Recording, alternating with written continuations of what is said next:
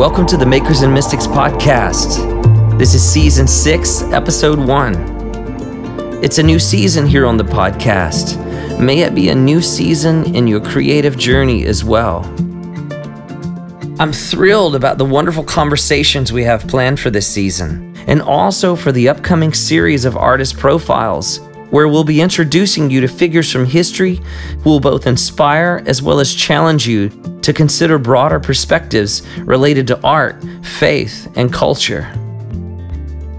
You may have seen some of our posts on Instagram recently from the current live podcast events that we're hosting in select cities around the world. And as this Makers and Mystics tour continues, we'll be publishing excerpts from these events for you here on the show as well. We've had such a full summer, hosting our first annual Bright Wings Poetry Contest, traveling to different cities, hosting our live events, and making plans for the 2020 Breath and Clay Gathering. But today on the show, I have the honor of starting season 6 off by highlighting the recent work of an artist you've heard here on the show before. Today we have singer-songwriter Josh Garrels with us. So get ready, friends. The best is yet to come, and you and I have only scratched the surface on this journey of art, faith, and culture.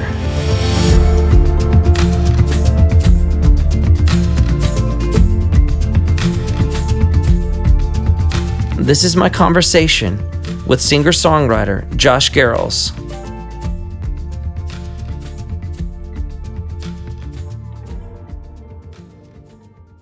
Josh, it's an honor to have you back with us on Makers and Mystics.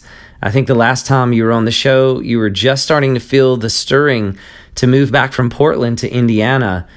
And now you're settled in there in your new home, and you just released your album Chrysaline, which I'm excited to talk with you about today.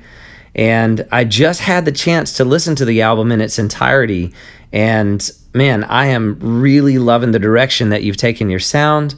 And it's genuinely a beautiful work of art. Thanks so much. I appreciate it. Well, tell me, how long has this album been a work in process? Well, I started it last July, was when I drove down to Charlottesville and tracked the bones of the album with Isaac Wardell and the team of people that he assembled. Some of the songs were done, some were just me singing gibberish. I had a chord structure and a melody. Spent a week there, then brought them back here to Indiana, where I continued to work on the songs for, the next 10 months. Added 4 songs to it and just filled it out. I did my Christmas album with Isaac, and we were under such a tight time restraint on that because it had to be done by September to be out by Christmas, that this one I knew I wanted to work with Isaac again, but then have the freedom to treat albums the way that I have in the past, where I really kind of get under the hood and labor over making sure it's all working together well. And I knew I wanted to add synths and just other sample-oriented content. I just knew I wanted to make this one a labor of love. So altogether, this one took me about a year. Well, you can really feel that labor of love in the songs. Mm-hmm. I mean, that definitely translates. And one of the things that I recognized is that the music is a beautiful blend of some of the more familiar elements we've come to love about your music, but then there are also a lot of new elements in there as well. So I'd love to know some of what your creative thought process was behind the making of these songs, and what were some of the elements that informed this new direction for you? Well, I think there are a few things that I think inform that. One, going into a studio with other players who have different ways of playing instruments that I play, so even a lot of the acoustic guitars on the album, they're not all me. I'd say maybe half is me, half is other people playing acoustic, and everyone has their own touch on things, and their own sort of specialties with instruments. So that's one thing, just different people's imprint on a song. I've grown to really appreciate that, getting other people's imprint on my music. But I think the other thing that would inform the sound is that these songs weren't written on the front end for others. They weren't necessary. I didn't have in mind, like, I'm going to make this big album, this kind of sacred music album, and these are the themes I want to hit, and these are the sounds that I want to play with. You know, these were songs written on like Sabbath days over the span of like a year and a half that I would just sit on a couch and plunk around. And these were like sort of heart songs, you know, a lot of them. Some of them in the end, you know, I found a song like, oh, this one would be nice to add to the mix, you know, as you realize you're building a record. But a lot of them started really tenderly, which I think is why those who followed my work for a while, even vocally, I'm singing pretty hushed.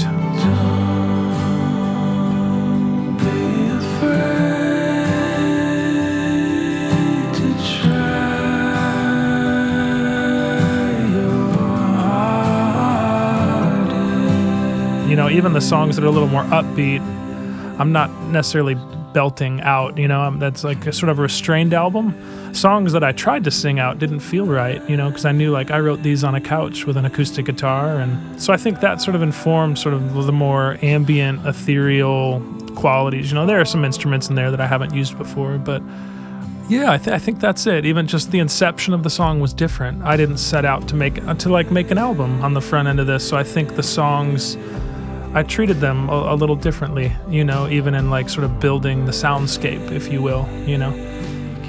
Yeah, so I think both those things, a new set of players working with me, and just how the songs were formed in the first place was from a different place. So I think, yeah, that informed probably then how you choose to build the sound around it, you know. Well, you mentioned that some of these songs were written over Sabbath days. And so I'm curious how much of your transition from Portland to Indiana may have played into the nature of these songs. Because when I think of Portland, I don't often think of Sabbath days. Yeah. But when I think of Indiana and the farmlands there, I could see how that may have impacted some of the writing. Yeah. Ironically, though, probably a lot of them were written in Portland, you know? Okay, gotcha. Yeah, some of them were here. But you're right, there is a difference. I am definitely impressed by my surroundings, and I've realized even in being back here almost 2 years, like the landscape here, wide open spaces, it does something different to me. You know, I respond to it in a different way, you know? Yeah. So it does feel like these types of songs feel right coming from this place, if nothing else. You know, it feels like this is the right place to be singing these songs. Well, there's a real devotional quality to this record. I think earlier you called it a collection of sacred songs. Yeah. And that's always been a thread running through your music, but it's really pronounced on this record in a tangible way, and I can really feel that Sabbath place in the songs.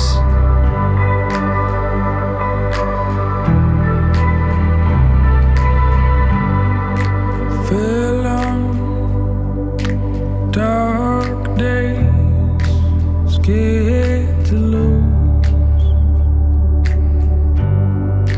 I cried for you. One thing I've noticed about this album that may be a little different from your previous albums is the amount of collaboration in the songs. For instance, Lauren Goins from the Lowland Hum makes an appearance, as well as Latifa Alatas, whom our listeners would remember from the episode with Moda Spira. And then, of course, Jason Barrows, who's been a longtime friend and bandmate of yours, he makes an appearance. Mm-hmm. And then also, I'm excited to let our listeners know that I was able to participate in this collaboration as well on the song Praise Him. Yeah, man.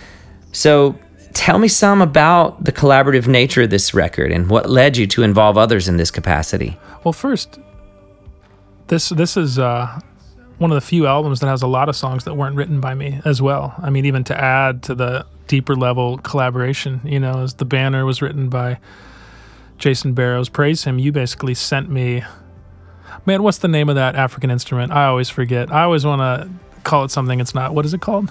Ngoni. It's the 12-string harp from West Africa. The Ngoni, yeah, man. So you sent me that track, you know, and they're like, hey, do you think you could do something with this? And I've never actually written a song like that. Someone sending me sort of a formed structure and saying, hey, could you write something? And so that was something I'd never done, The song Take Eat near the end, which is just basically the Lord's words saying, take, eat, this is my body broken for your healing. This is my blood, That was written by my dad when I was a little kid.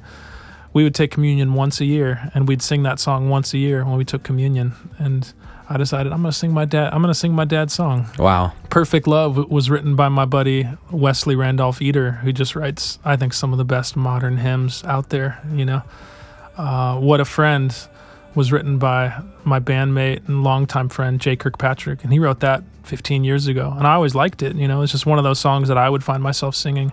And so some of these songs, they're just ones that I know friends and literally friends and family, when like such a sweet little song. And then I don't think this is ever going to see the light of day if someone doesn't do something with it. I like this song. I think others might like it too.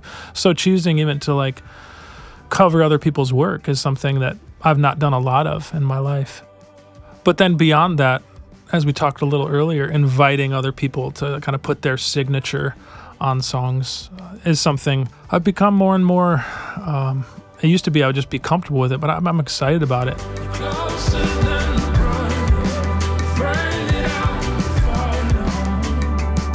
I think someone who deserves a huge shout out is Tyler Chester.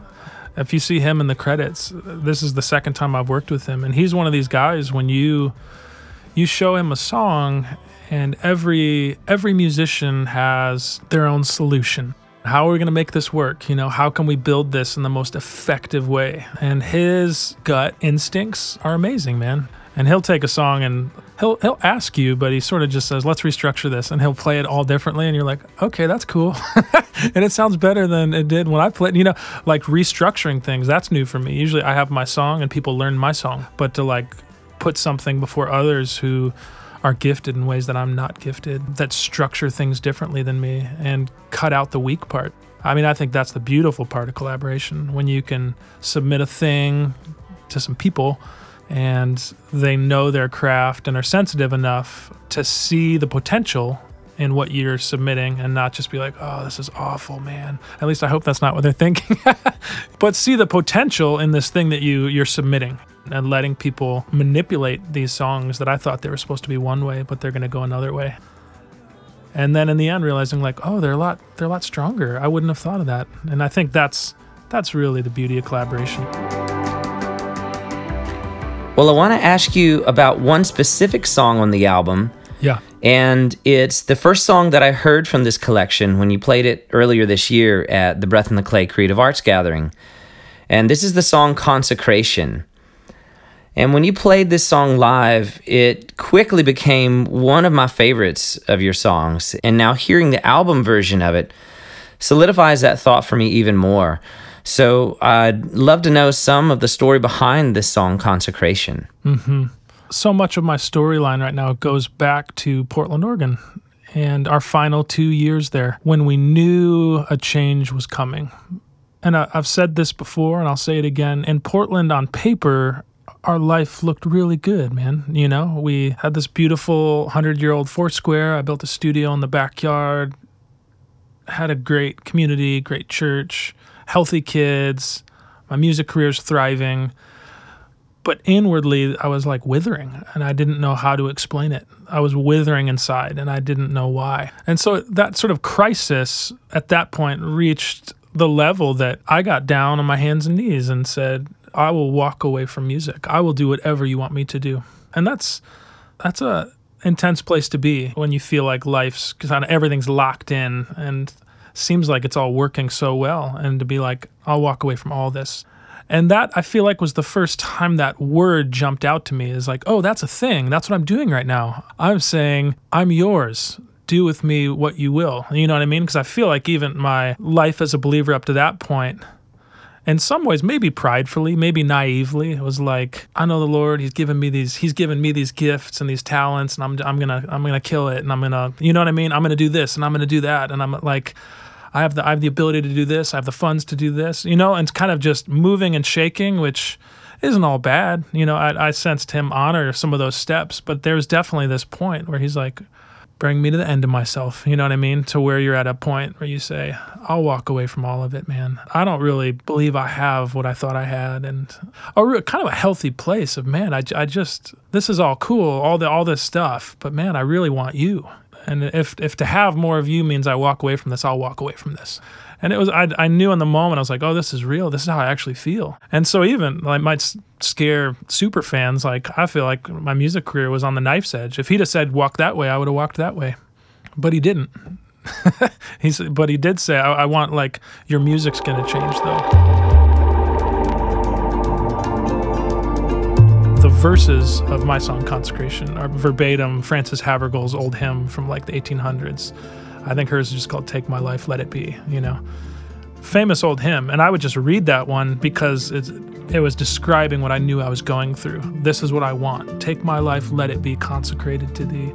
Take my moments and my days, let them flow with ceaseless prayer. My life and let it be consecrated, Lord, to thee.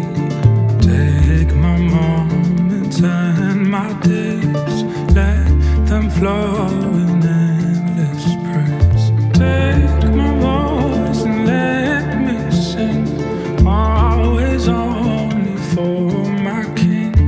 Take my lips and let them be filled with words from thee. And somehow I feel like putting sort of my life on the altar there. I mean, a lot of the changes in geography and the sound of my music, a lot of them like sprung from that moment. You know, consecration, that's our part of putting ourselves sort of on the altar, if you will, which is why sort of the climax of the song is like, send your fire to the altar, Lord, take me. That's something that's in our power, is to like lay down what we have, our rights, our talents, our time, our money, our gifting, our family, our vocation, like those are things we offer to be set apart. And then his part is to answer and to like take what we've given and transform it, which then that's the sanctification process. When he like sets it apart for holy uses, you know what I mean? Rather than common uses. And that's something we don't have the power to just place ourselves there. All we have the power to do is say like, I'm willing to do whatever. I'll go. I'm here. You know, I'm laying it all down now. And these are things we sing and songs, but we all know it's different when all of a sudden a thing becomes real to you, and you're like, this is where I'm at in my process right now. I'm ready to lay it down. I think the storyline definitely continues from there. It wasn't like a zap and it's done moment. It's been this, again, like sort of transformational process, but I can chart it back to that time in Portland when everything seemed externally like perfect and internally it was very disjointed and frustrating and withering, and it brought me to that point.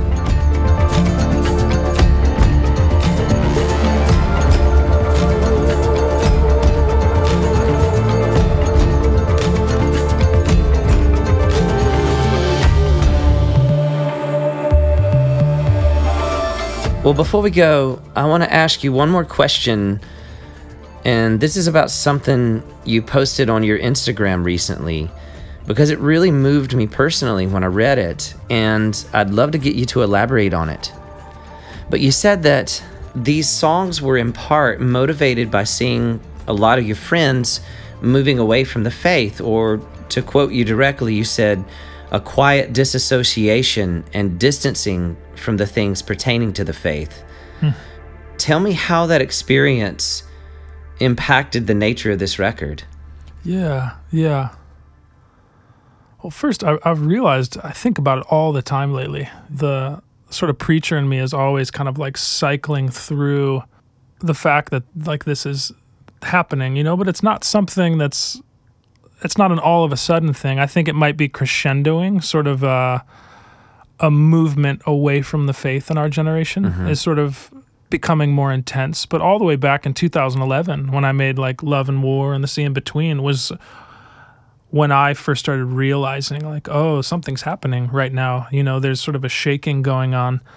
And in that album, that album has like these sort of like epic qualities and warfare qualities, and this one was more like tender, because I think in this one, as I said in that post, that started with a personal need of knowing, like, I need to draw near, because as I've said to many before, like, none of us are unsusceptible or impervious to that trend, man. We can all become anchorless and find ourselves drifting and floating and not even realize that we've been drifting for weeks, months, years. So I think some that come out openly and kind of make a public declaration that, I don't believe this anymore. I know I wrote this book. I know I made these albums. I know I pastored this church. I know I've done life with you for a decade or two, but I'm done, Like, that story is happening more and more. Mm-hmm. But I don't think that's something that happens overnight either. I think it's a long, slow movement,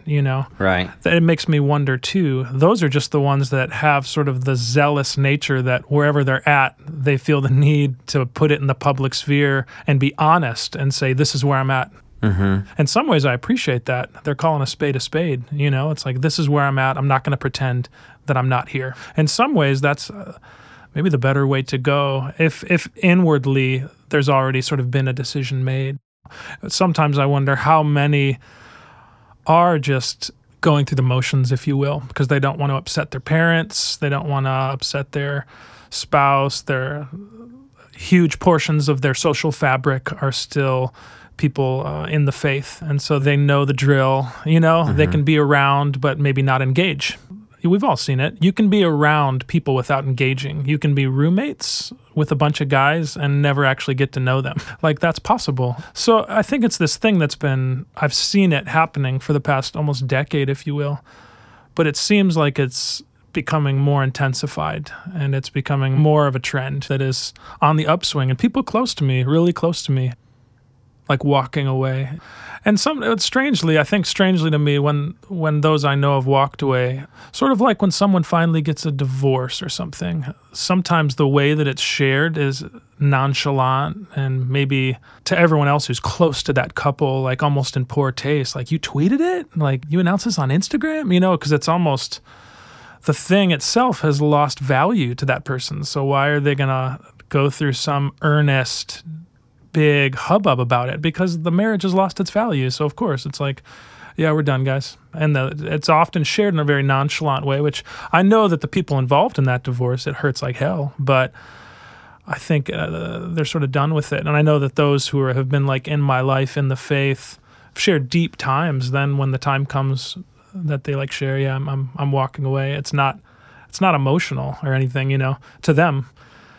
But it's interesting, like, I've just realized as time goes on, this relationship with God it's a very sort of primary, vital part of who I am.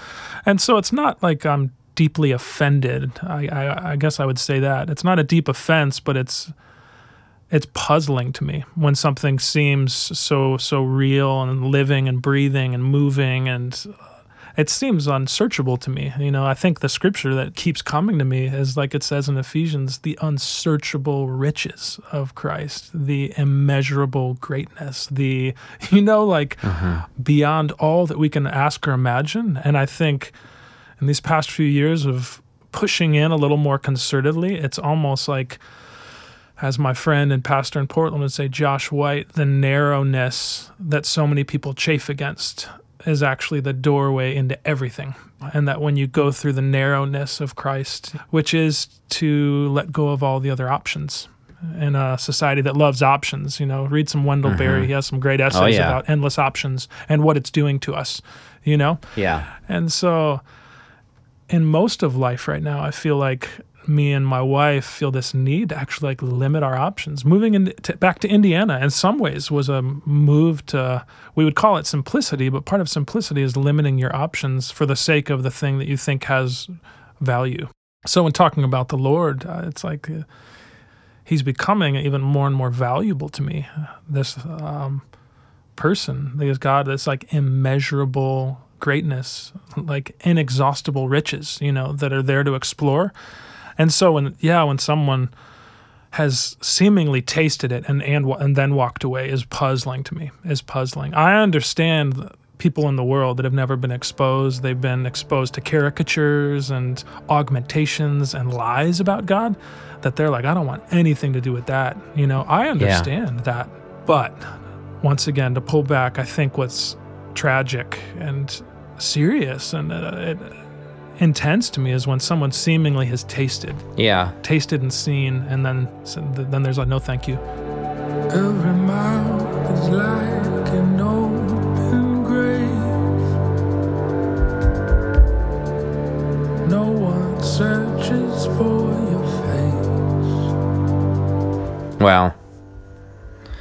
It's really refreshing to hear your perspective on what's going on in our culture with so many people just abandoning the faith. And even as you were talking about the unsearchable nature of God, I know in my own journey of faith, it's keeping my sense of wonder alive and engaging that never exhaustive, always unfolding mystery and beauty that has kept me pressing forward, even in the midst of my own difficulties and moments where it might seem more appealing just to drop out or easier just to drop out, Yep. But when I listen to the songs on this record, they call me back to that place of wonder and that place of being enthralled with the presence. And so I just want to say thank you, Josh, for creating this work of art. And thank you for sharing with us today on Makers and Mystics. Right on. Thanks for having me, Stephen. It's always so nice to spend time with you. And thank you for listening to the Makers and Mystics podcast. We're grateful to this growing community of artists and seekers who are quickly becoming our family and friends. And I've reserved a special portion of my conversation with Josh just for you, our patrons. And you're not going to want to miss this part of the conversation. It's a segment where Josh relates the incredible experience that led him to name this album Chrysaline. So jump over to patreon.com/makersandmystics. And if you haven't already, you can join our creative collective and access that part of the interview there, or you can follow the link in the show notes of this episode. And before we go, I want to let you know we have several live podcast events happening this fall in select cities around the world. So be sure to check these out at makersandmystics.com and come and spend an evening with us. We're going to be in Denver, in Phoenix, New York City, in Durham, North Carolina, Frederick, Maryland, and in just a few days, I'm going to be hopping on a plane and headed over to Sydney, Australia. And you can keep up with my journeys as well as other things related to the podcast on our Instagram at Makers and Mystics. And if you've been impacted by this podcast, please leave us a review on iTunes to help others find us as well. We'll be back next week with another artist profile. And in the meantime, keep creating. The world needs your art.